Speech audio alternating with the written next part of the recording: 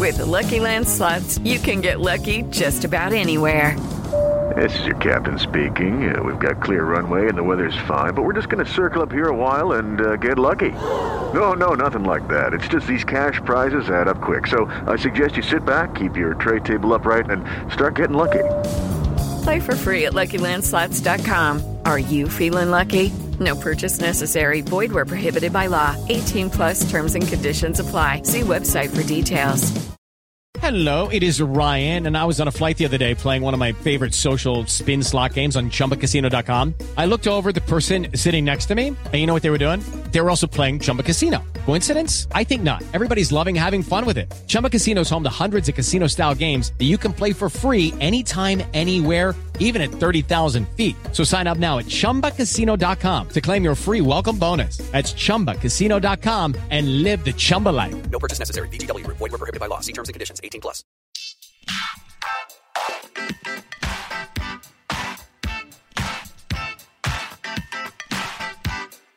Hi, everyone, and thank you for tuning in to the 254th episode of Awards Chatter, the Hollywood Reporters Awards podcast, which is now but one of 4 podcasts that comprise the Hollywood Reporters podcast network, the others being It Happened in Hollywood, Behind the Screen, and TV's Top 5.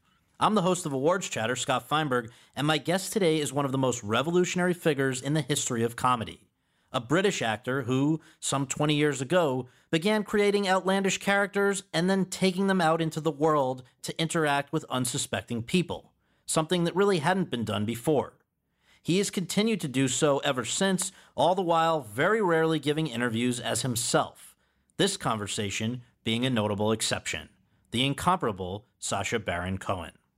Cohen's work has reached an ever-expanding audience since his start on local TV in the UK. After serving as a contributor to Channel 4's version of The Daily Show, the 11 o'clock show, on which he debuted in 1998, he left to create and star on The Ali G Show, which ran on Channel 4 for 1 season in 2000 and then 2 seasons on HBO from 2003 through 2004, and then made a variety of feature films centered on the characters for which he first became famous.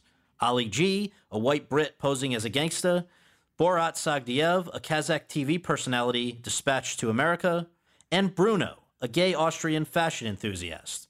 Respectively, in 2002's Ali G in the House, 2006's Borat, Cultural Learnings of America for Make Benefit Glorious Nation of Kazakhstan, for which Cohen was nominated for a Best Original Screenplay Oscar and won a Best Actor in a Musical or Comedy Golden Globe, and 2009's Bruno. He also made an entirely scripted film about another character, General Aladdin, a dictator of a North African country who winds up in America, in 2012's The Dictator. Over the last few years, though, Cohen has been relatively quiet, with many assuming that his personal fame and that of his characters had precluded him from continuing to do the sort of work for which he is known. But this year, just as some were beginning to count him out, along came Showtime's Who is America?, on which, through the brilliance of his abilities and the magic of makeup and hairstyling, he brought out into the world new characters for the first time in some 15 years. A far-left activist, a far-right conspiracy theorist, an Italian photographer, an Israeli anti-terrorism expert, a Finnish YouTuber, and a British ex-con, all helping to expose bigotry, hypocrisy, and general stupidity throughout American society. For Cohen's remarkable achievement, which has had not just TV viewers, but countless comedy titans buzzing with amazement and laughter, the 47-year-old has been Golden Globe nominated for Best Actor in a Musical or Comedy TV Series, and looks like a serious threat to win. Over the course of our conversation at the offices of The Hollywood Reporter, Cohen and I discussed all of the above, plus much more, from the origin stories of his characters, to his closest calls with police and bigots, to his 2003 sit-down with future President Donald Trump. So without further ado, let's go to that conversation. Sacha, thank you so much for joining us. Really appreciate it. We always begin with just a few basics. Where were you born and raised, and what did your folks do for a living? It's a bit like a trial, isn't it? I was born in London, England, and my mum was a kind of exercise keep fit teacher. And my dad was an accountant, but prior to that, he was a journalist, actually, a magazine editor. Was comedy around you when you were a kid? Were your parents funny? Did you have siblings who were funny? Yeah, my dad was obsessed with comedy, and it was very, very important for him to sort of educate us in comedy. So we watched quite a lot of American comedy growing up, Danny Kaye and... I read Peter Sellers. Yeah. Peter Sellers was huge. Yeah. And I mean, my dad was a brilliant wit. Just quick. He basically would have these friends who he would just have these kind of one-line witty arguments with. Right. They were kind of put downs. That was a kind of very important thing for him to be funny and for us to be funny. So he was always joking, For reasons that are going to come up in a little bit, I want to ask you, how important was Judaism in your life as a kid? Were you a pretty observant family? I wouldn't say observant. I mean, we were always very proud of our cultural identity. And I think I still am, I believe in cultural diversity and, different ethnicities being unique and being, free to be proud and carry on their own traditions. So we were definitely aware that we were Jewish. I mean, my mum was Israeli. My dad was born in the East End of London, was officially a Cockney, but was brought up in Cardiff, in Wales, as one of the only 2 Cohen families there during World War II. And an early blending of a few of your interests, from what I've read, trying to learn about your pre-public life, was your bar mitzvah. What was the entertainment at your bar mitzvah? Oh my God, you've really done your research. Wow. You've gone deep. Okay, so basically, I provided the entertainment at my bar mitzvah. At the time, I was a breakdancer. Yes. So from my first paying job I was a breakdancer in Covent Garden, was an area where you would go to perform. And this was so my bar mitzvah was 1984. Right. We started hearing about hip-hop, or at that point it was called electro. Right. I was a white middle-class Jewish kid, and we started teaching ourselves how to breakdance every day, and then decided to go and perform. And obviously we weren't very good, but we were tiny. We were 11-year-old kids. So when it came to my bar mitzvah, it was actually me I laid down a lino on the floor, and I'd bought some ski goggles, which at the time, I wore ski gloves and ski goggles. Right. And that was my first job, me and my friend David Hume. And probably the earliest seeds of Ali G, possibly? Yes, exactly. Yeah. I basically, at the age of 11 and 12, was a real-life Ali G. So I was completely into hip-hop. I was obsessed with a DJ called Tim Westwood, who was a son of a bishop. Yep. But he would speak like this, and he basically wanted to be a black gangster from Compton. If that's a politically correct term, I'm not sure. Well, so just one other thing about Judaism is that it seems like it sort of set the stage for you to have your first acting opportunities, right? So before college, what's Habonim Dror? Okay, so Habonim Dror was a kind of Jewish left-wing youth club. It was basically an opportunity to meet girls, really. But there would be these summer camps where on the final night they would call them zigim or sketches. And it was an opportunity for me to write my first sketches. And were you funny out of the gate? I put a lot of effort into it. Yeah. I remember I did the first one when I was 8 years old, and I loved it. And I'm sure, I don't think the audience really liked it, but I found myself hilarious. And I found myself during the year writing down ideas for these final sketches, which was absurd because everybody else in the summer camp would come up with the idea an hour beforehand. And I'd been prepping for it for months. Yes, I was in that youth group, and then actually I started doing a kind of double act with my brother where we dressed as Hasidic Jews. We were called the Schwitzing Brothers. And we sang a song called Schwitzing, which was the first thing that ever went on TV of mine. We should say that's like sweating. Right? Exactly. For those of you out there, if there are some of you out there who don't speak fluent Yiddish, Schwitzing means to sweat. Right. And obviously, if you see Hasidic Jews, they are extremely overdressed. Right. Doesn't matter what the weather is, and they wear these sort of heavy clothes. Right. And it's really an absurd way to dress. I think it's got nothing to do with Judaism. It's just deeply uncomfortable. And so they schwitz, they sweat. And so me and my brother wrote this song called Schwitzing, which was about these 2 Hasidic Jews who are walking down the street on and they start schwitzing. Right. And so this Hasidic Jew starts taking off his clothes, and finally he's so hot and he schwitzes so much he shaves off his beard and he converts to Christianity, and he walks down the street carrying this crucifix and this huge 7-foot crucifix. And we shot the video for it for the BBC. Oh, my God. And the BBC said it was blasphemous. It was the first time I had a run-in with the lawyers. Oh, my God. And they said it was blasphemous. How old were you again? I was 22. Okay. They said it was blasphemous and that I needed to, it was offensive to Christianity and Judaism. And so I needed to take out any offensive references to Christianity. So I said, what about the offensiveness to Judaism? And they said, well, under the blasphemy laws, blasphemy laws only apply to offensiveness against Christianity in England. God. So like the anti-Semitic stuff is fine. It's fine. Yeah. So we chopped out the kind of me schlepping the 7-foot crucifix down a road in Hoxton. That's great. Now, so you said that's when you were 22. Okay, yeah. We left out. No. Well, just because in between that, there's a kind of important chapter in there, I guess, at Cambridge, right? Yes, I went to Cambridge. Okay, yeah, that's And great. while you're there, people may wonder first of all, it's an amazing accomplishment to get in there. Then you're studying history, and in a very intense way. You were talking, we spoke a little earlier about the fact that you did a dissertation on the role that Jews played in the U.S. civil rights movement. And from what I read, you came to America for a little while to do research. And I wonder, I guess that may have been your first exposure to America and Americans. What did you make of us? Okay, so this is me 20 years old, and in Cambridge, you've got an opportunity to write an undergraduate thesis, and that allows you to take a whole term off. Right. Now, I knew that I wanted to do an acting role. I was playing Cyrano de Bergerac. I knew that was going to take me 2 months of preparation to do that role. Right. So I decided to do this dissertation so I could take off 2 months a semester. And there was an opportunity. I came up with this idea of researching Jews in what was called the Black Civil Rights Movement at the time. At the time, the term African Americans didn't exist. Yep. So I went out to America and I bought myself something called a Delta Pass, which was for $300, you could have unlimited flights within 30 days if you were a student.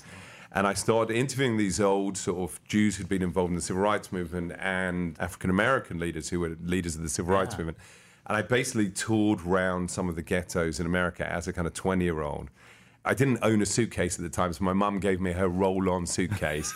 And I remember it had like red ribbons on it. Right. Because my mum didn't want to lose her suitcase, so she wanted to be easily identifiable when it came out on the carousel. Right. And so I just imagine me as 20 years old walking around these ghettos in America with this little roll-on suitcase. Probably not much less out of place than a Borat. Yeah, exactly. It's a bit like Borat. So, for example, I studied for a while I did some research at the Martin Luther King Center in Atlanta. At that point, Atlanta was extremely racially segregated, and I found a YMCA that was right next, I think it was about 100 meters away from the Martin Luther King Center. So I thought, brilliant. It's $4 a night. I'm going to stay there for the month I'm in Atlanta. And I get there, and I get down, firstly, I think it was called 5 Points, the area, at that point on Martin Luther King Boulevard. And it was extremely racially segregated. So I was literally the only white person walking down the street with my mother's roll-on with the red ribbons. And I get to this YMCA, and it's bolted up. And I just, I'm going to stay there. And the guy opens the door, and he looks at me, and he's like, "What do you want?" I go, "I've come here to stay." Right. And he goes, "What?" I go, "Yeah, I've come here to stay. I'm working at the Martin Luther King Center." So I go in and he gets me to sign this form. And I start reading the form. And it says, "In the event of death, I give all my possessions to," and you have to fill it. I go, "Is this necessary?" He goes, and he said, "Yeah, it's necessary." So I remember getting to the room, and the room looked like a terrible set, like a kind of crime scene set. Oh my God. But if you saw that in an actual movie, you'd go, "This is too much." There was there'd clearly been a fight in the room, and that's where I kind of stayed for a while I was in studying the Martin Luther King Center. This is your first taste of America. Yeah, that was my first day. And then at one point, my parents come out to visit me. I'm in Boston, and I'm interviewing some civil rights leaders there. And it's the Jewish New Year, Rosh Hashanah. And I said to my parents, we went to one night to a synagogue. Okay, next night, we're in America. Let's, have an American experience. There's this Jewish congregation called the Black Hebrews. I think they're called the Black Hebrews, the Black Israelites. What I didn't realize was that they were a black nationalist group that had no connection with Judaism. I said, let's go to their synagogue. Right. I mean, this is about cultural diversity. Right. We're here. So my mother dressed up. I think she was wearing pearls. My dad put on his best suit. And we get a cab and we're dropped off in the middle of the ghetto at night. And obviously the synagogue is completely locked up. It's not a synagogue. And there are no taxis, and I'm there with my parents, who are quite upset with me that I've dropped them off in the middle of the ghetto while they're dressed in their finest stuff. Yeah. But yes, so that was great. Well, so you go back and finish it, Cambridge, graduated, I know, with honors, and now with this great kind of resume and launching pad, you decide, was there something about, for a moment, you were going to do a normal career path, right? Yes, well, the dissertation ended up being pretty good, actually. Accidentally, I'd interviewed one of the heads of the civil rights movement. And because I came back to Cambridge, I said, I've got nothing. This whole theory didn't make sense. The Black-Jewish Alliance, which I'd gone out to investigate, turned out it didn't actually exist. No one had heard of it. And my professor at the time was called Professor Tony Badger. He said, well, show me who you've got. I was like, I've got this guy, I've got this guy, Bob Moses. He goes, wait a minute, Bob Moses? Right. Bob Moses hasn't given an interview for 20 years. And he was the head of something called SNCC, the Student Nonviolent Coordinating Committee. He goes, all right, you've got a dissertation. And it ended up doing really well, actually, the dissertation. And he asked me to stay on and do a PhD where I was going to look at basically Jewish radicalism in black civil rights movements around the world. So comparing America to South Africa. I started doing the PhD, did, day one. I go, let me see what it's like. Right. And I was so bored. I thought, am I going to spend the next 3 years in the library by myself? Right. And decided, no, I'm going to try and become an actor or a comedian. Was there even somewhere in between there, I read something about investment banking? Or was that not a... Well, what you probably read was, at the time in Cambridge, there were a lot of headhunters who would come around and they would, offer you jobs in investment banking or in management consultancy. And so that was kind of the option. Do you go into the city, do you earn a lot of money, or do you choose to earn nothing? Right, and pursue the arts. Yeah, pursue the arts. At Cambridge, you had been doing stuff within the university's drama program and Footlights, which is sort of outside of it, right? Okay, so no, what actually happened, so the reason I went to Cambridge was I wanted to join the Footlights. So I was a massive Monty Python fan, Right. A huge fan of Peter Cook. I get there to Footlights, do the audition, and I'm rejected. And 3 times a year, I auditioned for Footlights, and every time I was rejected. And that was the reason I went. And as a result, because I was rejected from Footlights, I started acting. And within the auspices of the I mean, there's a brilliant sort of acting community there, and so I had to learn how to act, which ended up being really useful with the kind of Ali G stuff. And of course.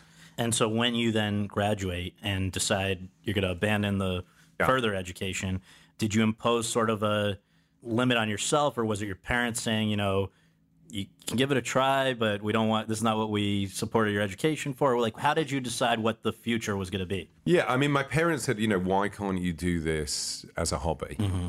You could be a great barrister. A barrister is a kind of, court lawyer there.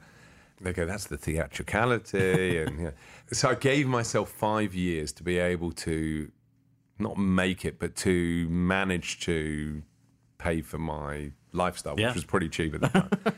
Yeah, I mean, I started working as a waiter, basically doing stand-up, and it was very difficult because I was doing characters. I was doing a character called Solly, who was this complete idiot, and he was the worst stand-up of all time. Right. And so the audiences would be in hysterics, but I wouldn't get the gig. And I'd say, why aren't I getting the gig? And they go, because you're terrible. You're the worst stand-up of all time. I go, but that's the idea. That's the point, yeah. Okay, but they were in hysterics, because, but they're laughing at you. Okay, but that's the idea. So I was doing these kind of clown characters, and then I found out about a clown teacher, a guy called Philippe Gaulier, who was this legendary clown teacher. And I thought, is the stuff I'm doing, is it connected with clown? So I started studying with him. All at the same time as doing other things. Like, I read you were a catalog model. Okay, that is what's called an exaggeration. This is why the internet is dangerous. We're setting the record straight. Okay, so there was, could you call it modelling? I mean, let's clarify that. Okay, so there was a period in English youth culture called lad culture, which was where they were celebrating men in their 20s for being what's called blokes. So, drinking beer, watching football. And somehow my face seemed to be the archetypal lad. So I did a TV show where it was a documentary on laddism, and they chose me to be the lad. And then I had a couple of photo shoots for a lad magazine called Loaded, where the idea was that they were not choosing models, but they were choosing normal lads. Right.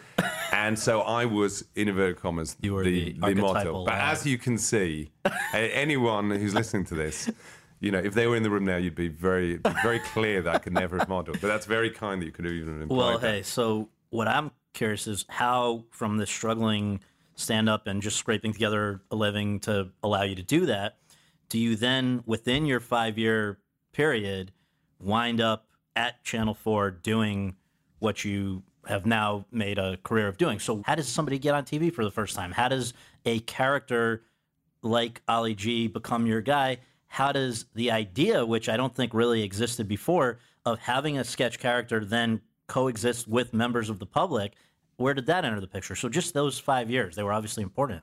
I mean, I would say the biggest factor is luck.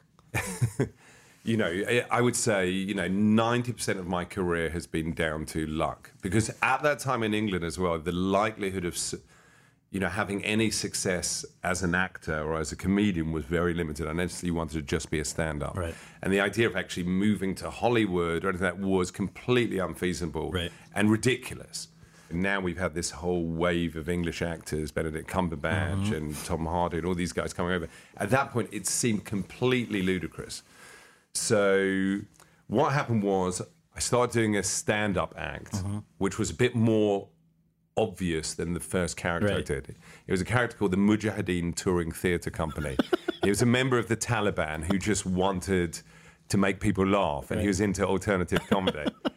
And it started doing really well on the stand-up act, but my agent found out about it, and she threatened to sack me. Now, you had an agent from what?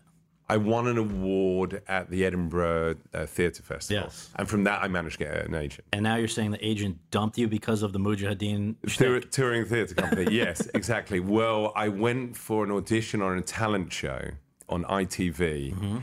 And basically, I did the routine, and the audition was at 3:00 in the afternoon. There were 500 people in the audience.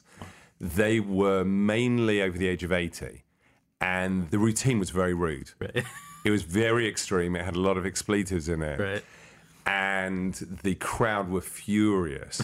I mean, they were mostly 90-year-olds, so they were, they couldn't do much, but they were booing and asked me to leave, and I was leaving. I go, okay, I'm going to leave. And I started leaving, and they'd cheer, and I go, you want me to stay? I stay.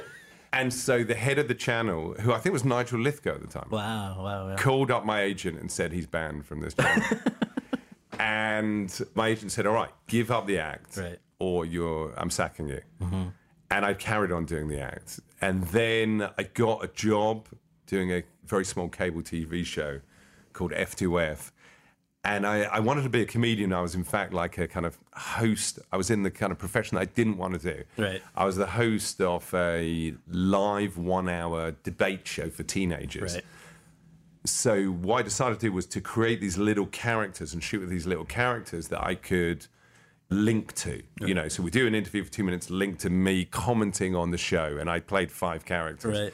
One of the characters was an early form of Ali G. He was called Jocelyn Cheadle-Hume. He was like an upper-class breakdancer, hip-hop guy. Right. And I went out to shoot with this character, and I would shoot 2 hours before the show. The show was live. Wow. So I'd shoot. I had this brilliant director who was an amazing editor. We'd go and basically I'd shoot for an hour, come back, he would edit, and then we'd stick them into the show live. And so I take out this character, Jocelyn Cheadle-Hume, and then I see some real-life Ali G's, Jocelyn Cheadle-Humes. And I say to my guy, I go, should I go over to them? Kids on skateboards. Yeah, there were kids on skateboards. Yeah. And I go, should I talk to them? And so, again, bear in mind at this point, to my knowledge, there were no other comedians who were interacting with members of the real public. Yeah. There was no kind of reality comedy. Right. So this was a kind of pivotal moment in my life. We're talking about luck. Yeah. Somebody else could have said, you know what, we're in a rush, Let's just do what we're going to do. Right. And he said, you know what, go over, speak to them. So I went over, and I started doing terrible skateboarding. I started doing some terrible breakdowns. And these guys started going, you're whack, man. You was whack. You was terrible. Whatever. And I stood up after 2 minutes. I said, wait a minute. I'm joking. This is not, I'm putting on an act. And I realized that they were shocked that they believed it. At that point, a tourist bus turns up. I look at the director and he nods. I jump on the tourist bus. We follow with the camera. I go upstairs. I grab hold of the mic. I start rapping. We get off. We go into a pub. I start breakdancing on the floor of the pub. They call the police. I then go into the lobby of this big business. I claim that my dad runs the big business. We go up to the top, and I'm escorted out by security. We run back to the channel. I quickly change, and I am completely invigorated. I don't know what has happened, but we kind of accidentally discovered this new form of comedy. And I'm so excited. Change, and we go live. We link to the first bit, and the audience just completely love it. You know, these teenagers completely love it because it's a new style of comedy. Right. We link to the second bit, they love it again. Link to the third bit, there's nothing there. The show ends, I'm hauled in front of the heads of the channel, and they say, listen, you do this again and you're fired. Even though it got such a great reaction? Yeah. They go, we're fired. We could be sued. This is a big business you did. The police were called. You didn't get releases from anyone. I mean, I didn't have, I didn't think of any of the legality. Oh, my God. And that was a moment where I came home and I said to my friend, I go, oh, my God, I think I've accidentally sort of chanced upon this form of comedy. And we wrote up this document called Undercover Character Comedy. Oh, my God. And then the next week, I came up with Borat. So there was a massive fox hunting rally, and I thought, I've got to go out there. And again, I'm doing this live show. I've got an hour to do it, and I'm driving down there, and I'm thinking, I want to play a foreign character. Right. And in the back of my car, I see there's a hat from Astrakhan in southern Russia, which I visited when I was 22. And I'd met, actually, the original Borat, the guy who had based it. So I stick the hat on my head, and I come out and start going with, I hold a little stick mic. I'm going up to people. I go, I'm from Moldova, Televiskia. Tell me, in my country, we like to hunt the Jew. Do you think you should hunt the Jew? And then people saying, well, actually, I mean, possibly, yes. Well, yeah, I suppose, as long as he was given a good start, yeah. And I put it on TV, and it went down brilliantly. So I thought, oh, my God, there's actually... what I've realized here is it's not just comedy interacting with real people, but what I can do is by presenting people with these very extreme characters who they believe are real, they will actually open up and say things. They'll reveal themselves. They would say things that they would normally say behind closed doors that they wouldn't normally say on English TV. And so immediately I started writing up an idea for a show, which I still have, actually. I found it. So I was 24 years old. And the pitch of the show was, it was Sacha Baron Cohen presents Moldova Televiskia. And it was basically me as Borat living undercover in a house with other students for 3 months. And there would be cameras in the house. Like real world. Yeah. So it was before Big Brother. Yeah. And I took it into Channel 4, and they said no. But... eventually they say, well, on the basis of that video, we'd like you to be a guy that we cut away to interviewing people on our late night show, the 11 o'clock show. So a year later, so they'd said no. I end up in Thailand. I feel like I'm going to give up on it's coming close to the end of my 5 years. I'm going to give up on this thing. It's ridiculous. I was I was doing a diving course. It was great. I was in Koh Phi Phi. It was, it's perfect. I was with a guy. Another long story. We almost ended up dying in the jungle, and we accidentally walked into Burma by mistake. That's a separate story for a separate podcast. And the guy I was stuck with on this beach, a guy called Reza, ended up marrying Gina Davis, coincidentally. And I'm like, Reza, let's stay here for a few months. I was giving up on the dream, and then I get a phone call on the beach from my agent. Right. And she says, there's this audition for this show called The 11 O'Clock Show. It's based on The Daily Show here.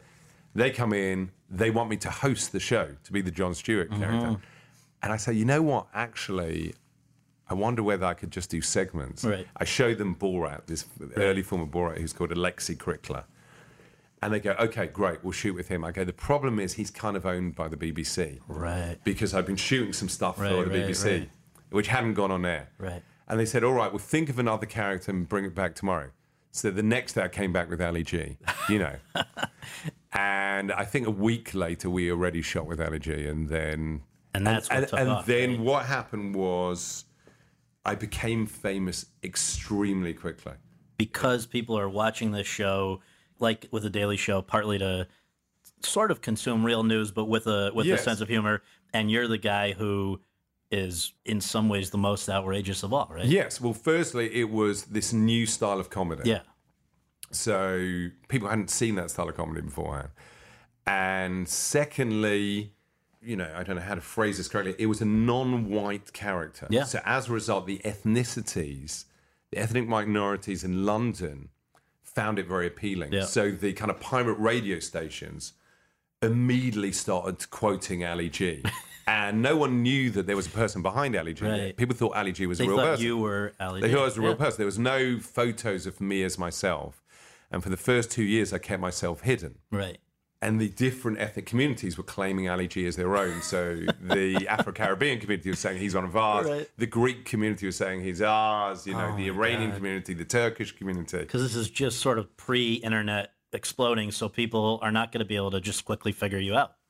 No, you hit on it. It's the beginning of the email attachment. And because of the email attachment, it allowed people to send links to Ali G. Right. So actually the internet allowed me to get famous very fast. Right. Within a particular substrata. Yeah, now that I think about it, that's probably how I first saw you. Yeah. So eventually this popularity leads to Channel 4 giving you your own show, The Ali G Show, which ran for a season, 6 episodes in 2000, which then goes to the U.S. with same title, 2003 to 2004, total of 12 episodes, 2 seasons.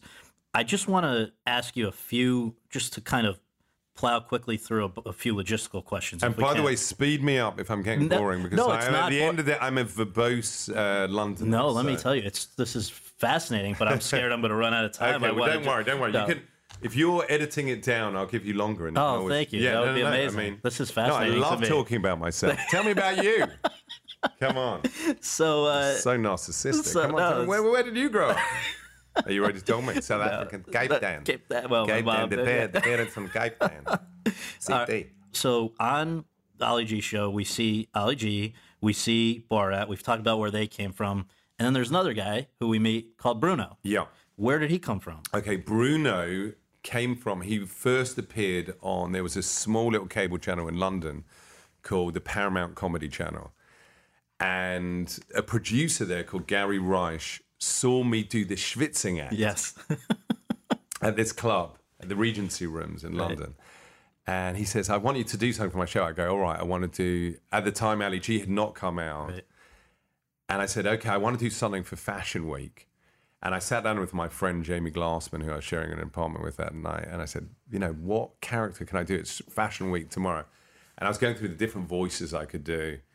And I go, okay, let's do German. And I said, okay, but if it's German, you'll probably bump into people from Germany. Right. Why don't we make it Austrian? Right. So I turn up at Fashion Week. And obviously, there was incredibly low budget. And I was claiming to be a fashionista. But I had my costume designer, Jason Alper, went out and with a £30 budget ended up sort of dressing me, and everyone in Fashion Week believed that I was a fashionista. Right.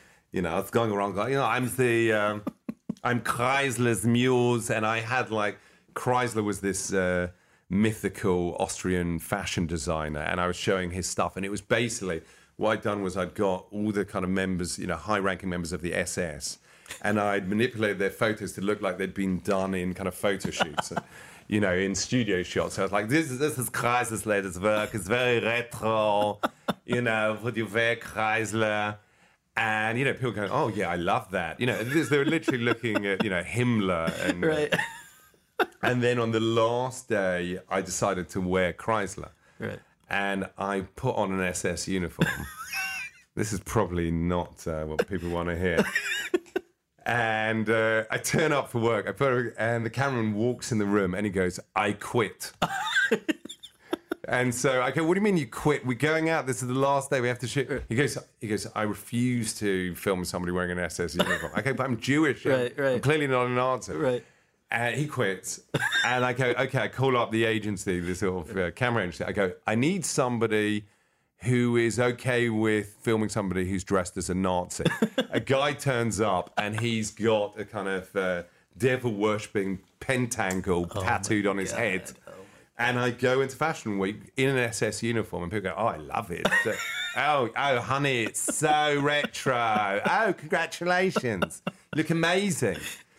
There was one night I went to. There was an English Cockney designer who designed all the suits for the gangsters in London, and so the Craze and this sort of English mafioso had one guy who was their go-to guy.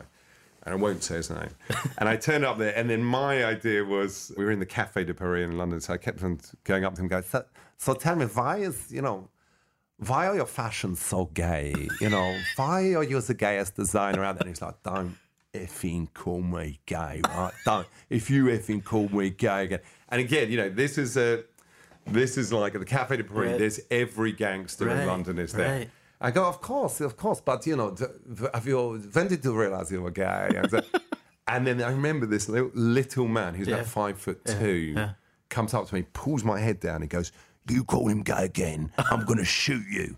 And then I go over to somebody in the corner of the room. I go, who is that guy who just the small guy, the small little schnip? And he goes, oh, that's Ernie the shooter. Oh my God! They started looking for me, and I ended up hiding in a cupboard in the Café de Paris. Serious? And then the next day in my apartment, we get a phone call where somebody wants to meet Bruno for a meeting. And it's in some really weird place just on the edge of London. And they'd kind of tracked me down. Oh, my God. So it was definitely... that was the beginning of him. That was the beginning of Bruno. But where does that... I guess you could call it chutzpah, or you could call it fearlessness or whatever. I mean, where does that come from? I don't think it's fearlessness, because I get very scared. But what I have an ability to do is, even when I'm really scared, I want the piece to be really funny. Right. So I can try and overcome my extreme fear. But obviously, I ended up hiding in a cupboard. I'm not fearless. I'm terrified. And you've been, how many times between the various projects have the police been called after you? Lots of times. I think on Bull Rat alone, we had about 35 run-ins with the Secret Service, the FBI. And things where I'm reading where, people maybe sort of don't deep down realize that it's all so real that in one situation, what caused you to shatter your heel?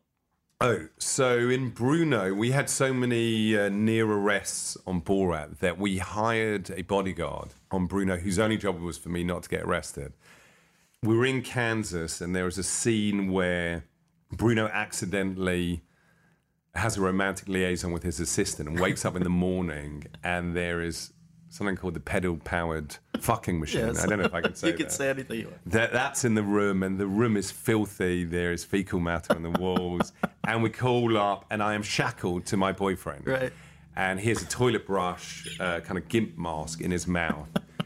And we're dressed in this kind of S&M outfit, and we call up room service. They call up the manager. The manager calls the police. We're in Kansas, and the police had been kind of on my tail for about a week. And so there'd been some near arrests. Mm-hmm. And so we had a kind of escape plan, which this guy, his whole job was to get me out of the building. Right. So the police were called, and he took me to the service elevator. The plan is go in the service elevator down to the back exit where there's a getaway car that will drive me out of the state. Right. And once we're out of the state, the police can't arrest me. Right. Anyway, we get to the service elevator, doors are closing. Suddenly, the hotel security open the doors, and they go, "No, you can't go down there." Yeah. We then run down the stairs. He hears in his earpiece, he goes, "The cops are downstairs. They're going to arrest you. They're looking for you, Sacha." We're on the 18th floor of this skyscraper in Kansas. We start running down this corridor, and we're still, my friend's wearing a gimp mask, and we're, complete S&M outfits, and, friend's got a sort of chain, and we're running. I go, "Where are we going?" He goes, "Just run, follow me." And he runs to the end of the corridor to a window, and I go, "Where are we going?" And he goes, "Out, He lifts up the window, and there is a fire escape outside. And we climb out onto the fire escape, and it was a 100-year-old building. Oh, my And it's God. a rickety fire escape where, 13 floors up. And we start running down this fire escape. And I don't know if a lot of these fire escapes, they don't go all the way down to the ground. So it goes to kind of the first floor. And I said, what? And I can see the getaway car there. And I go, what do we do? And I'm wearing these kind of high heels. And he goes, jump. I go, what do you mean jump? He goes, jump, quick. The cops are coming, jump.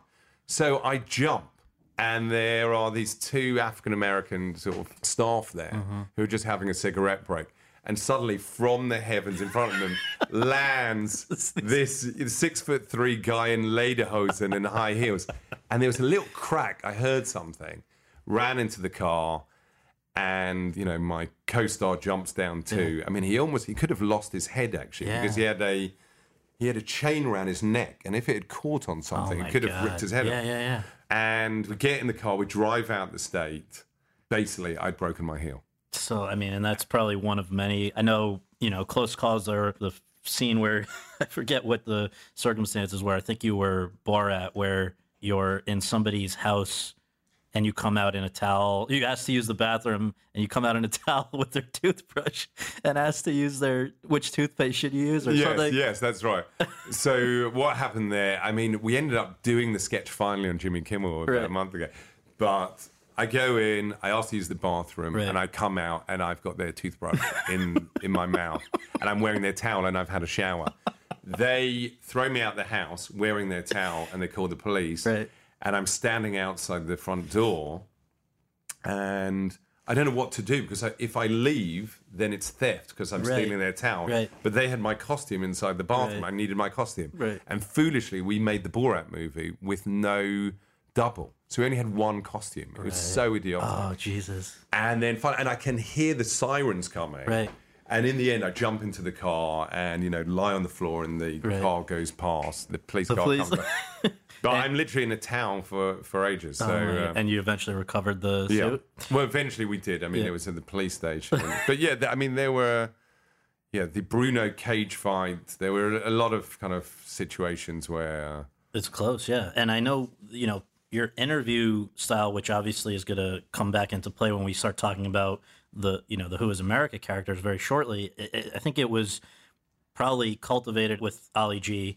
And with Ali G, I guess logistically, the way you would get somebody to sit down with you who people would not think would just sit down with a guy that looks like Ali G and they don't know much about, is it correct that you would basically walk in with the crew and then they wouldn't even realize until it was just starting that you're actually the guy that's doing the interview? Yes, essentially. And so that's how we end up with like Gore Vidal being interviewed about, and with the misunderstanding that he's Vidal Sassoon. Yes, or just something. Or President Trump. Right, or President. Well, yeah, so, because we should say, that was in 2003. You were way ahead of the game. He's doing The Apprentice. So let's take him as an example. How do you get him to agree to talk to you? And then once that day comes, what transpires?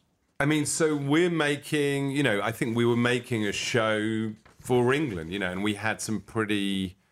high-level names. So Donald Trump, he was Donald at the time, not president, felt pretty good about being interviewed along with heads of the CIA and, a lot of members of Bush Senior's cabinet, Nobel Prize winners and Boutros Ghali. So, when you've got that list, a lot of people want to be part of that list. It's like the Time 100. You want to be part of the Time 100. Right.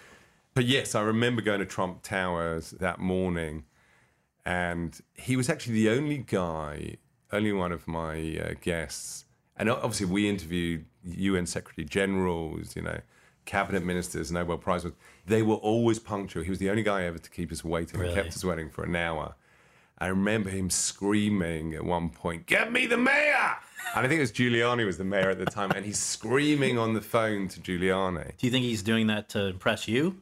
I didn't think, at the time I found it, well, I think it's too intimidating. Yeah. So at the time I believed it. I was like, wow, and bear in mind, this is the second trip to America. Right. Been there 20 years old with my mother's suitcase.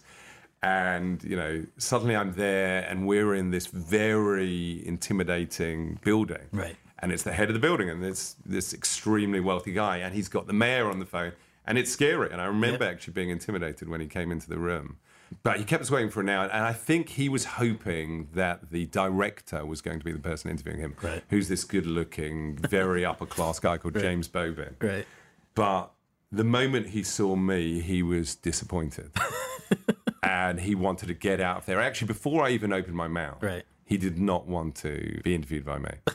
And then he likes to brag now that he was the only one that ever walked out right away, but he didn't walk out right away. No, I mean, he sat there, you know, I mean, the interview was ludicrous. You know, I was asking him to put money behind an ice cream glove, you know.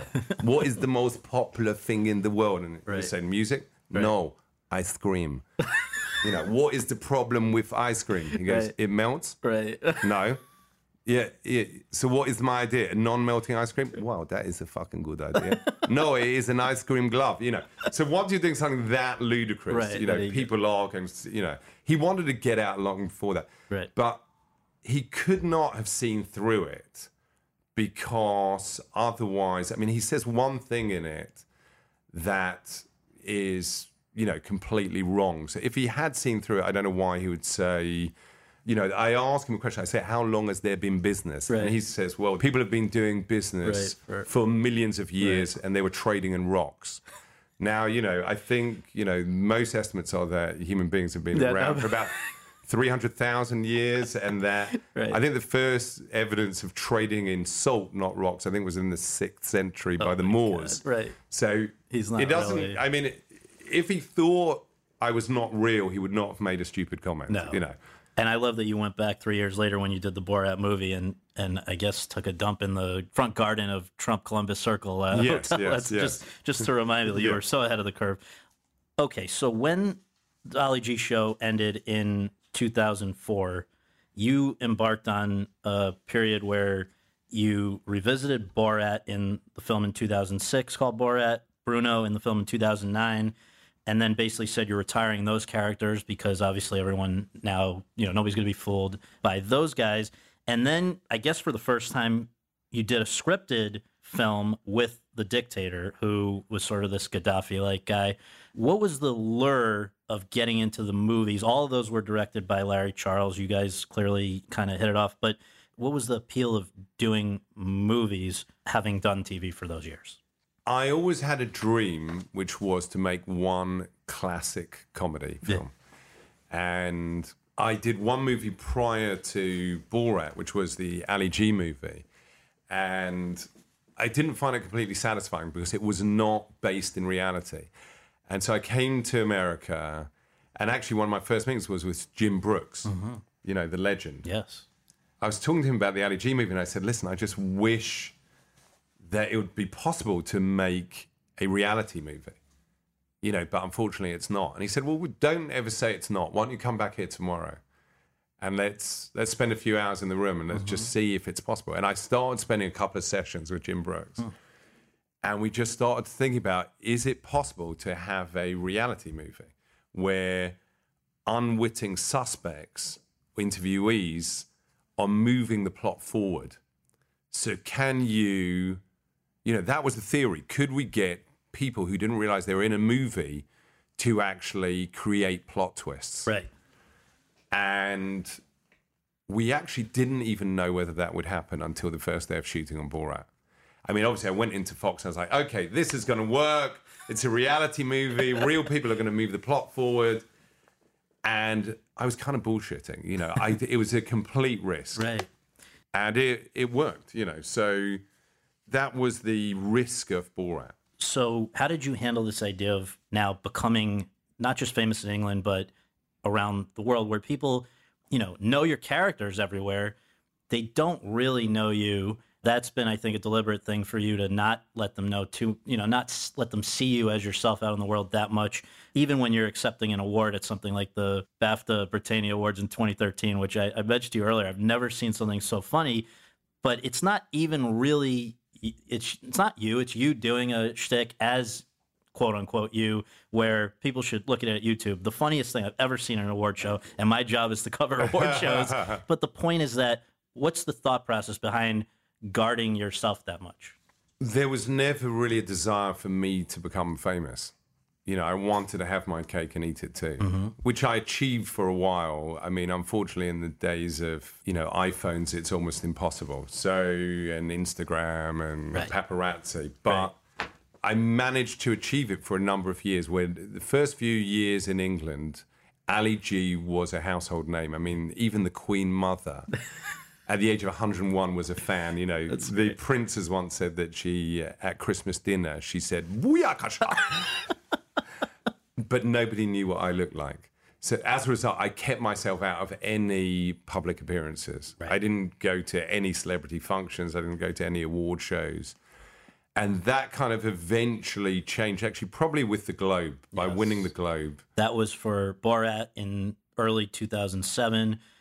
For them to recognize, it was something unlike what they'd ever recognized before, because there really hadn't been anything like it before. The idea of, again, a guy as a character interacting with real people. And I think another thing, though, that happened after that, very soon after that, was that you started to appear in high-profile movies as other people's characters, which was interesting, because I don't know that everyone even knew that you could or wanted to be an actor, not realizing that obviously a massive amount of acting goes into playing these characters. But just to remind people, Sweeney Todd for Tim Burton in 2007, Hugo for Martin Scorsese in 2011, Les Miserables for Tom Hooper in 2012. For a while, it was looking like you might also do Freddie Mercury. Now we're hearing Chicago 7. Like, the point is, you are every bit as much an actor as anybody else, right? Well, that's very kind. I mean, I try occasionally, and I've been very, very lucky, and I've had the support of incredible directors. So when you're with Scorsese,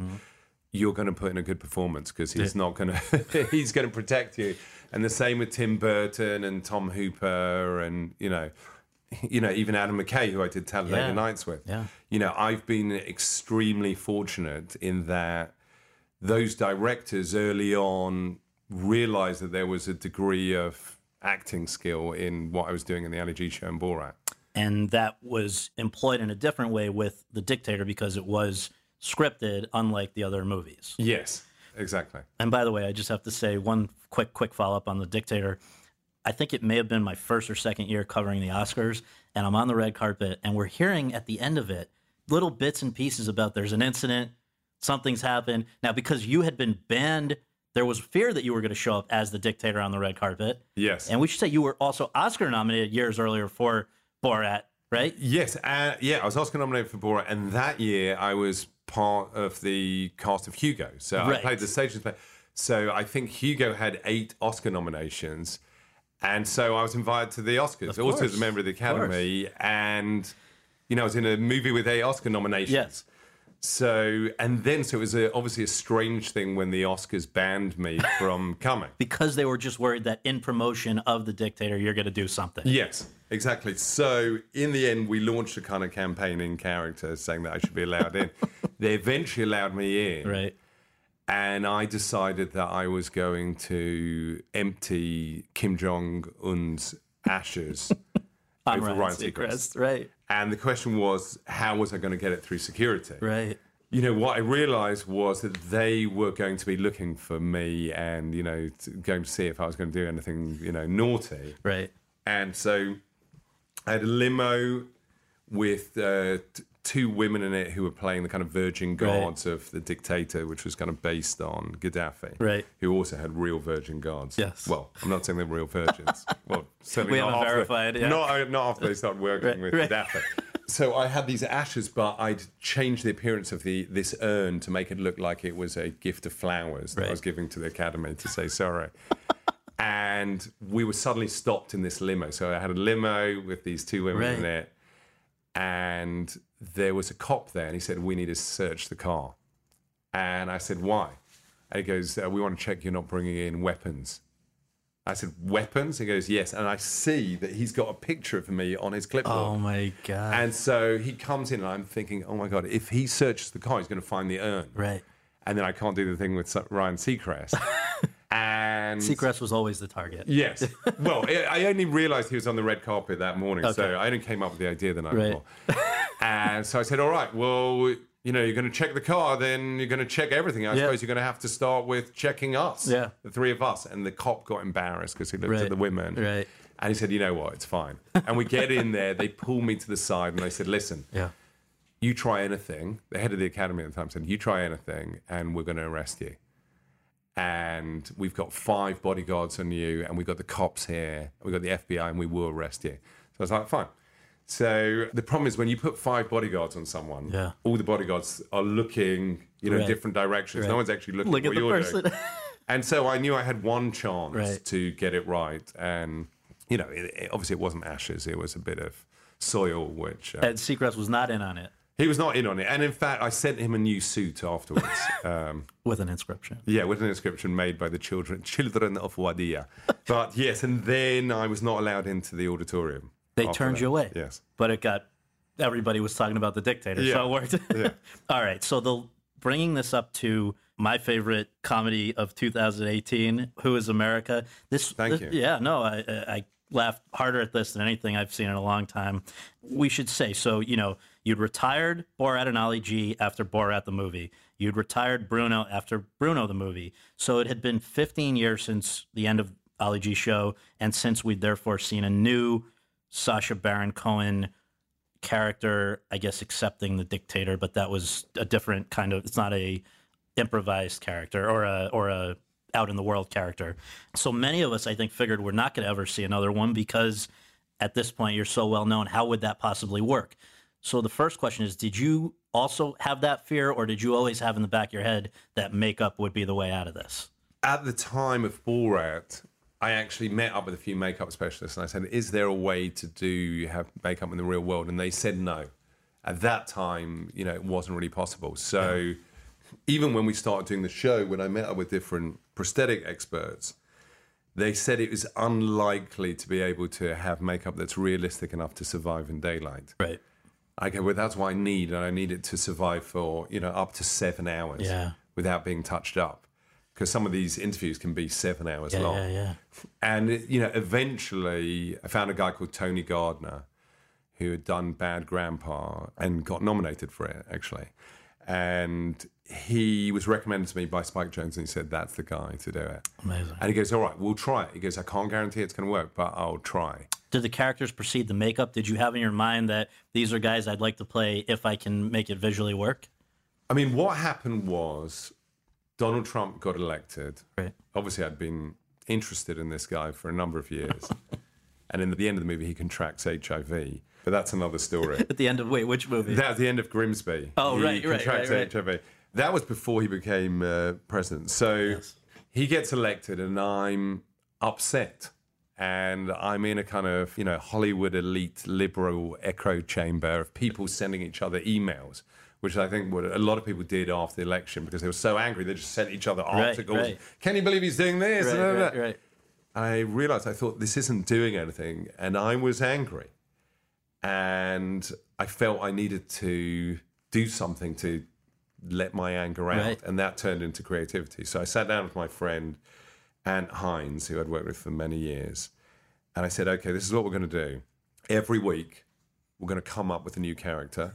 We're going to write for the character. We're going to design prosthetics for it. And at the end of the week, I'm going to spend a day with real people in character.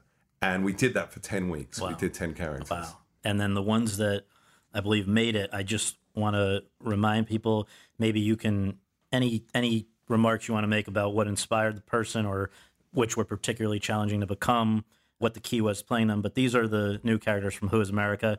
I'm going to start with my favorite, Dr. Naira Kane Cello, a far-left activist and lecturer on gender studies. Just to remind people, this is, among many other things, the guy who goes into Middle America and tells them he's bringing a mosque there. Aren't they going to be excited? And obviously was not the case. Where did Dr. Naira come from? I didn't want the show to be partisan, and I wanted it to mock extremists on either side. And I think there is an issue now with some people who are so extreme on the left that it could actually destroy the left-wing movement and the liberal movement. Yes.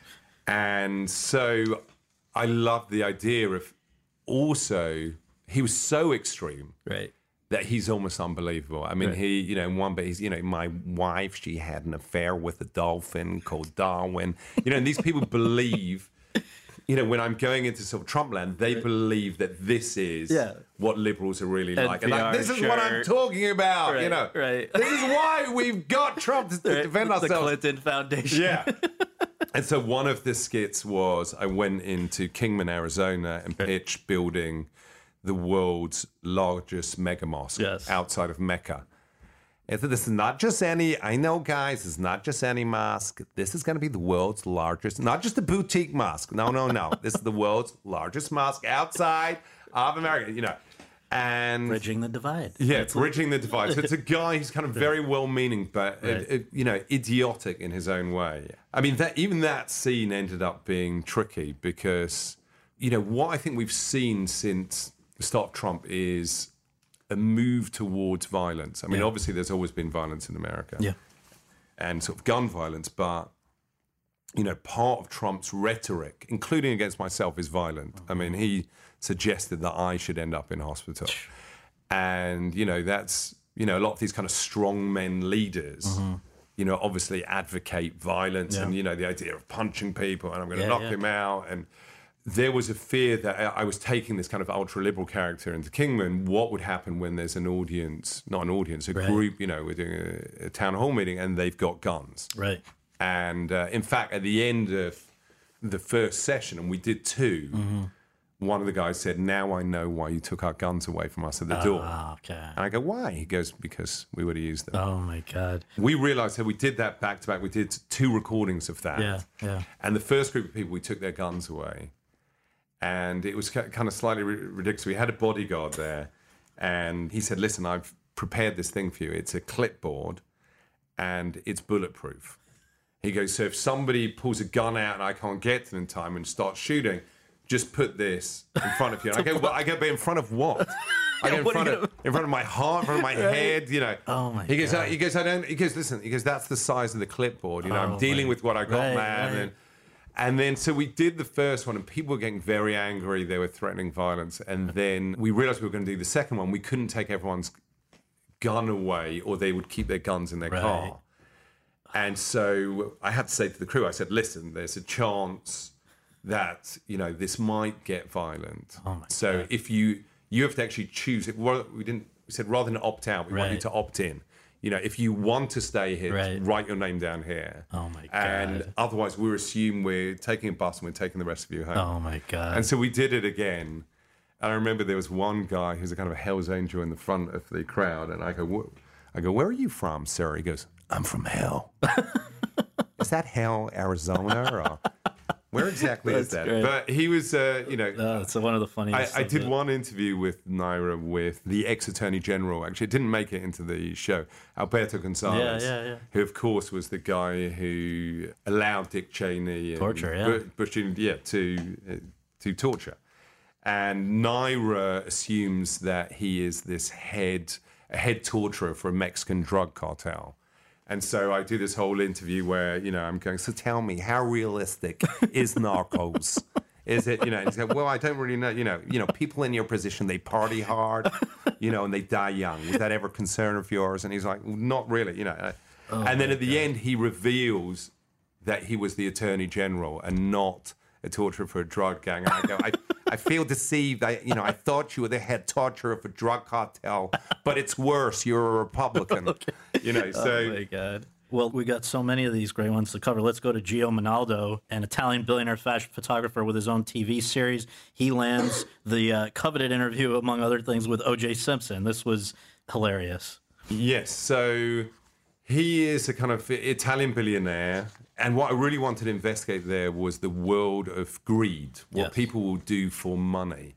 Particularly, this is kind of post-Harvey Weinstein. And we wanted to look into when people know that somebody is abusive, how does that network get created? So what happens in the room? Why do we allow these people to do whatever for money? Right. So one of the interviews was, I was buying a yacht for, this from my friend, my very good friend, Colonel. He will be a little bit, I can't say his name, but he will be a bit Assad if he hears about it. A very serious guy, So I was building a yacht. I wanted to build a yacht for Colonel Assad. And this yacht manufacturer was ready to build it for kind of sad, and we're going to be shipping women in. Yeah. And during the interview, I received fellatio from my girlfriend, and he carries on the interview. That's amazing. And so the idea was at one point, okay, I want to interview O.J. Simpson, and the aim was to try to get him to confess to. Yes. You know, we can't say whether he murdered them or whether it's alleged murder, but. You know, there's a huge amount of research and study and prep that goes into all the characters because they have to be real. So someone like OJ, I have to sit in a room with him for 3 hours. But how do you even get him in the room? We thought it was going to be impossible, and we found out a way to do it through his lawyer. You give him a little stipend or something? Well, the lawyer, you know, I think the lawyer organizes, it was the law that there would be money down the line. Yes. That I was representing a sheikh. Right. And like, if OJ meets up, then there could be millions down the line. You know, does your client want to meet up? Right. And so he was interested. And so I sat down, the idea, again, how do you get OJ to confess? Right. So we found one of the legendary FBI interrogators, and I basically studied with him for a while. He sort of gave me all the kind of things that, you know, how do we get the guy who's never confessed to confess? And we're not implying that he's actually murdered him. Right, of course not saying that. I mean, the we're guy's still completely looking for the killer. Absolutely. Exactly. So we had like, you know, he gave me a kind of very detailed structure of everything that needed to be in the room. I had to memorize kind of OJ's football career and refer to kind of really obscure games that he'd won and every movie that he'd done and flatter his ego for an hour and a half. Right. I followed in detail all the kind of advice by this interrogator. Let's go to Iran Murad, an Israeli anti-terrorism expert, possibly, I believe he may share a name with a relative of yours. Yes, my brother, the composer, Iran Murad. And his big get is Dick Cheney. Yes, Dick Cheney. So I wanted a character that would kind of expose this irrational fear of Muslims. Because there's always a scapegoat, and at the moment, there are a couple of them. Yes. There are a few of them. We've got Mexicans, we've got Muslims, and Jews are coming back in. Of course. So, you know, at the time, you know, there was this kind of irrational fear of Islamic terrorism. Now, not saying Islamic terrorism, extreme radical Islamic terrorism is not a fear, but, you know, obviously most of terrorism is done by kind of domestic terrorists. Right. So it was kind of, you know, a way into that. And Iran Murad was based on a Krav Maga teacher that I had at one point who would be like, Sacha, kick me. I want you to kick me in the balls now. Okay, what do you mean? I'm not going to kick it. Sacha, wake up. You got to be aware. You got to know how to do this. Kick me in the balls. And I go, I'm not going to kick you in the... Kick me in the balls. Yalla, kick me in the balls. I go, okay. And I like gently tap him in the crotch. Right. Sacha, kick me with the full force in the balls. Yalla, kick me in the balls. I go, I'm not. Yalla, kick me. I kick him in the balls and he does some little thing. Sacha, are your children here? And yes. Okay, I will use the rubber gun then. You know, so, you know, there are, you know, I've had these kind of security threats in the past. Yeah. Usually the studios assign me some kind of high-end bodyguard when we're doing the publicity tour. Right. So on Borat, they thought that Kazakhstan would, probably quite in a paranoid way, thought that Kazakhstan would take me out. Go after you. And so they've hired these kind of crazy... Right. We had one guy who was an Israeli bodyguard, and I said, you know, I told him I'd just come back from Jordan where I was shooting Bruno, and he said... He goes, I've never seen Jordan. What is it like? I go, what do you mean you've never seen Jordan? There's been peace with Jordan for 25 years. He goes, I've never seen an Arab country during daylight. I go, wait a minute, what was your job in the army? He goes, my speciality was coming out of the water while shooting. You know, so I had these ridiculous characters. Sacha, your only danger here is dehydration. Please, drink. Not just a sip, a schlug. Right. And please, suntan lotion. And so with that kind of a guy, you're going to... I mean, how do you get Dick Cheney? Again, it's ego, really. You know, someone like Dick Cheney, I mean, this was the surprise, that he was proud of everything that he's done, of his accomplishments, and he just wants somebody to give him an award and say, well done, you know, we love you. Right? Dick, you are my hero. Please, can I get a dick pic? And I realized about half an hour before the Dick Cheney interview, obviously, you know, So with each of these characters, I learn a very, very extensive, and we create a very, very extensive backstory. Yeah. Because I need to be prepared to answer any question they ask. Of course. From where you're staying, how did you get in, where were you born, anything. Right. For, up to 7 hours. So with Dick Cheney, I was with him for 3.5 hours. And half an hour beforehand, I'm thinking, okay, this guy's not an idiot. No. He's the vice president. Right. And we had a kind of Israeli army guy there who was helping. We had a lot of guns with us. Because at the same day, we were doing all the kind of something called the kindergarten program in DC. And so we had a lot of sort of weapons with us. Right. And some fake and some real. And so I said to him, I realized I needed to appear like I was a convincing special ops Israeli guy.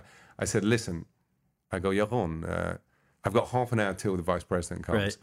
In the next half hour, I want you to just tell me everything about your military career. Right. And, from the way it started, everything. Basically, this interview. Yes. And he goes, okay. When I was 7 years old, I remember going to school. I had a lunchbox in one hand and in the other hand, a gas mask.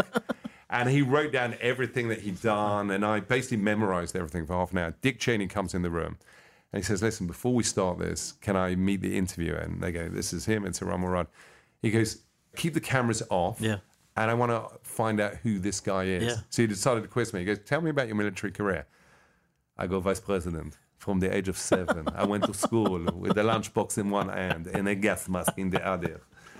And basically, I detailed my entire military career. That's fantastic. And then I ended up spending 3.5 hours with him. And he just enjoyed it, being able to talk about, to basically gloat about what he'd done. At one point, I told him, tell me, did they ever make a statue of you in Iraq? And he goes, I don't know if they have actually. What? They didn't make it? You are a hero to them. Without you, the Iraq would have been a breeding ground for terrorists. Think what would have been happened. There could have been terrorism could have spread to Europe. You saved everybody. And then he goes, yes, we did. Yeah. And then you got your waterboarding kit. Yeah, I got him to sign a waterboarding kit. Incredible. Yeah. Okay, so let's go to the next guy, OMG Whizboy OMG, a Finnish YouTuber who, among other people, spends time with Joe Arpaio, right? Yes, Joe Arpaio. So, if President Trump asked to give you a blowjob, would you say yes? Well, I think I'd be inclined to, yeah. So that was really interesting. The creation of that character was really bizarre, actually. So during that period where I was creating the characters, one thing I wanted to do was a internet character. Yeah. Because it felt like these, I think the highest earner on YouTube is a 7-year-old. Yeah, it's incredible. So I wanted this. I was interested in people like PewDiePie who come out with, anti-Semitic comments, but it didn't make any difference. They're a lot of them completely ignorant, but they have huge influence. Exactly. In a way, they are kind of the modern Ali G's because they're completely ignorant, but they have access to the youth audience. So we wrote for this character, me and Ant and Dan Mazer and the guy called Dan Swimer. And we get to the day and there's a guest in the studio. And the character is American in the morning. He's an American unboxing YouTube star. And it wasn't good. It just didn't work. I walked back into the writer's room. So we have a tiny little writer's room next to this stage. I said, I don't know, it's not so good. Let me change the voice. They go, really? Now you're going to change the voice now? The other guy's already waiting in there. Right. The reels, there was a politician waiting there. Yeah. I go, what about I do Swedish? And somebody said, well, give me a Swedish accent. And I said, well, what we're going to... And they said, that's a terrible accent. I go, okay, I'll make him finish then. And I walk into the room, and obviously I didn't speak any Finnish. Right. And I just start speaking Swedish. Du som jag som rider vid försäljning. Ja, men jag med fryset utåt Sven. Du ändå klar. Så far flygbytsigaren. Hej. And this guy believed that I was Finnish. Hello. And so Donald Trump was... And suddenly the kind of the silliness of the voice... You found him. I kind of found him. And, I suppose that is the balance where I want the character to be funny... But he has to be believable. Grounded in reality. So, that's certainly the case with Billy Wayne Ruddock Jr., PhD, far right-wing conspiracy theorist, Billy Wayne Ruddock Jr. and self-proclaimed citizen journalist who sits down with Bernie Sanders, among others. Yeah. Bernie Sanders was my first interview in D.C., And I sit down with him for half an hour, and he is upset at the end because, I said, sir, my father, he lost his penis fighting for this country, sir. He lost his penis fighting for this country. What do you have to say to that, sir? Lost his penis fighting for this. And he goes, well, I don't know the details about that. Billy, I really don't know how to answer. Why, lost his penis. Lost fighting for this country. You tell. Because you want. And basically, he complained afterwards, and he was suspicious that something was up. What was up? He didn't know it was me, and so I was in DC. We had 3 weeks of interviews lined up. Did anyone ever figure out it was you? No. Nobody. No. But he was like, who is this? He called up, CBS, and, they thought at one point maybe it was a terrorist group. Right. They were threatening to bring it to Congress. So I had to live undercover in DC for 3 weeks. Oh my! And when I mean undercover, I had to ensure that no one took a photo Ever of saw me you. or ever saw me. Yeah. Otherwise, word would get out that I was in DC. Unbelievable. So for 3 weeks, I basically didn't see daylight. Unbelievable. And I was going in and out and living in disguise and, not using my credit card for 3 weeks. So, literally. Unbelievable. I mean, that's the difference. I remember the first time I did a real movie, which was Talladega Nights. Yeah. I get on set, and there's a trailer. I go, what's this? I go, it's a trailer. And I get in there, and there's a bed, and there's a TV, and you have somebody bring you... Right. I go, what do you mean? I have my own... I have a bed on set. I come from this life where these kind of shows are, they're grueling. You're living, Oh, my God. Well, the last of these characters I'm going to ask you about is Rich Sherman, recently released British ex-con who makes art with bodily fluids and famously interacts very successfully with an art gallerist who contributes pubic hairs to his collection. Tell us about him.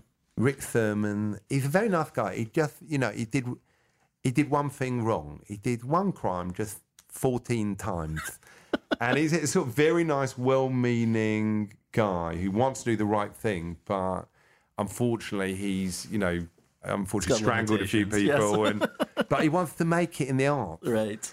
And so it was really a way to expose the pretentiousness of high art. Oh, that's great. So he becomes a chef at one point and convinces a food critic to eat human flesh.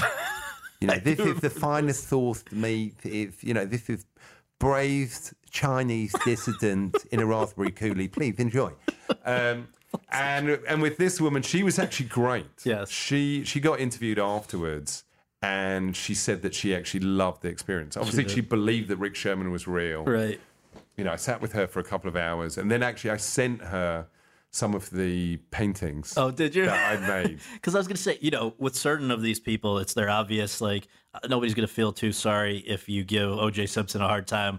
She was probably the most sympathetic person on the other side, right? Yes, but I think you give themselves a chance to reveal their true selves. Yeah. So if they are the kind of person who uses the N-word, they'll use the N-word, which is obviously what Jason Spencer did. We should, right. And we should say Georgia State Representative, who is no longer a Georgia State Representative after that. And also Dana Rohrabacher, the U.S. Congressman from Moscow, is also no longer in Congress, I think that's called a Freudian slip. He's not the congressman from Moscow. No, he it was deliberate. That's deliberate. Yes, okay, yes. Yes, he was... Yes. He's gone too. So so he was in a piece that we did called Kinderguardians, where he supported arming 3-year-olds with machine guns. Final thing, you've been so generous with your time here. No. It's a pleasure talking about myself. This is going to just be literally, please, just the first thing that comes to your mind. Will there be a second season of Who is America? No. 2 reasons. One, I'll never be able to get a politician to bare his buttocks while screaming, God bless America, and scream the N-word. Do you have other characters ready to go if you chose to go? Not really. I mean, no. I think, it's like the Ali G show in England. I did 1 season, and, the idea is not to make it a Seinfeld or an SNL, but... And also, it is grueling. It's 5 hours in makeup every morning. So you're waking up at 3:30 in the morning. You're out of the chair by, 10. Can't imagine. And then it's an hour to take it off at the end of the day. I'm too lazy to do that stuff. Any subject that you will not do comedy about? Just the third rail? Yes. I mean, there is a debate in the writers' room about anything we do. We want to make sure that we're not bolstering up prejudices, that we aren't just trying to shock, that we're revealing stuff, that they're... Listen, I'm a comedian. I'm not a politician. I have no obligation to be moral or ethical. In fact, people from my profession are generally assumed to be deeply unethical. Yes. Yeah. However, we feel we tried to do the right thing, and nobody is misedited. That we have kind of strict journalistic standards, even though we're not obligated to, because it's a comedy show. So, someone like Matt Gaetz, who was interviewed in the kindergarten thing of supporting 3-year-olds and machine guns. We leave him in because he says, that's a ridiculous idea. I'm not going to support giving machine guns to 3-year-olds. And then you obviously show the other congressmen who do. Schmucks, yeah.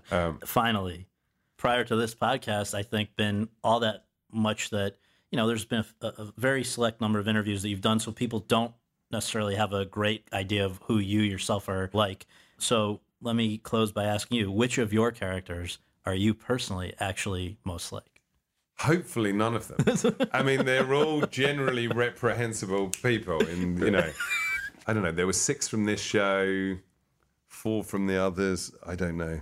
Listen, when I was 11 years old, there was a bit of Ali G in me. Right. The physical comedy from Borat. When maybe there's some of me accidentally falling over.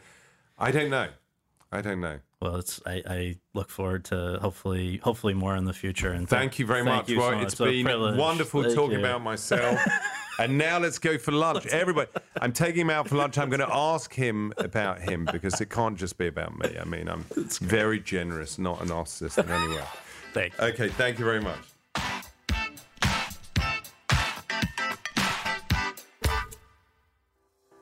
Thanks very much for tuning in to Awards Chatter. We really appreciate you taking the time to do that, and would really appreciate you taking a minute more to subscribe to our podcast for free on iTunes or your podcast app, and to leave us a rating as well.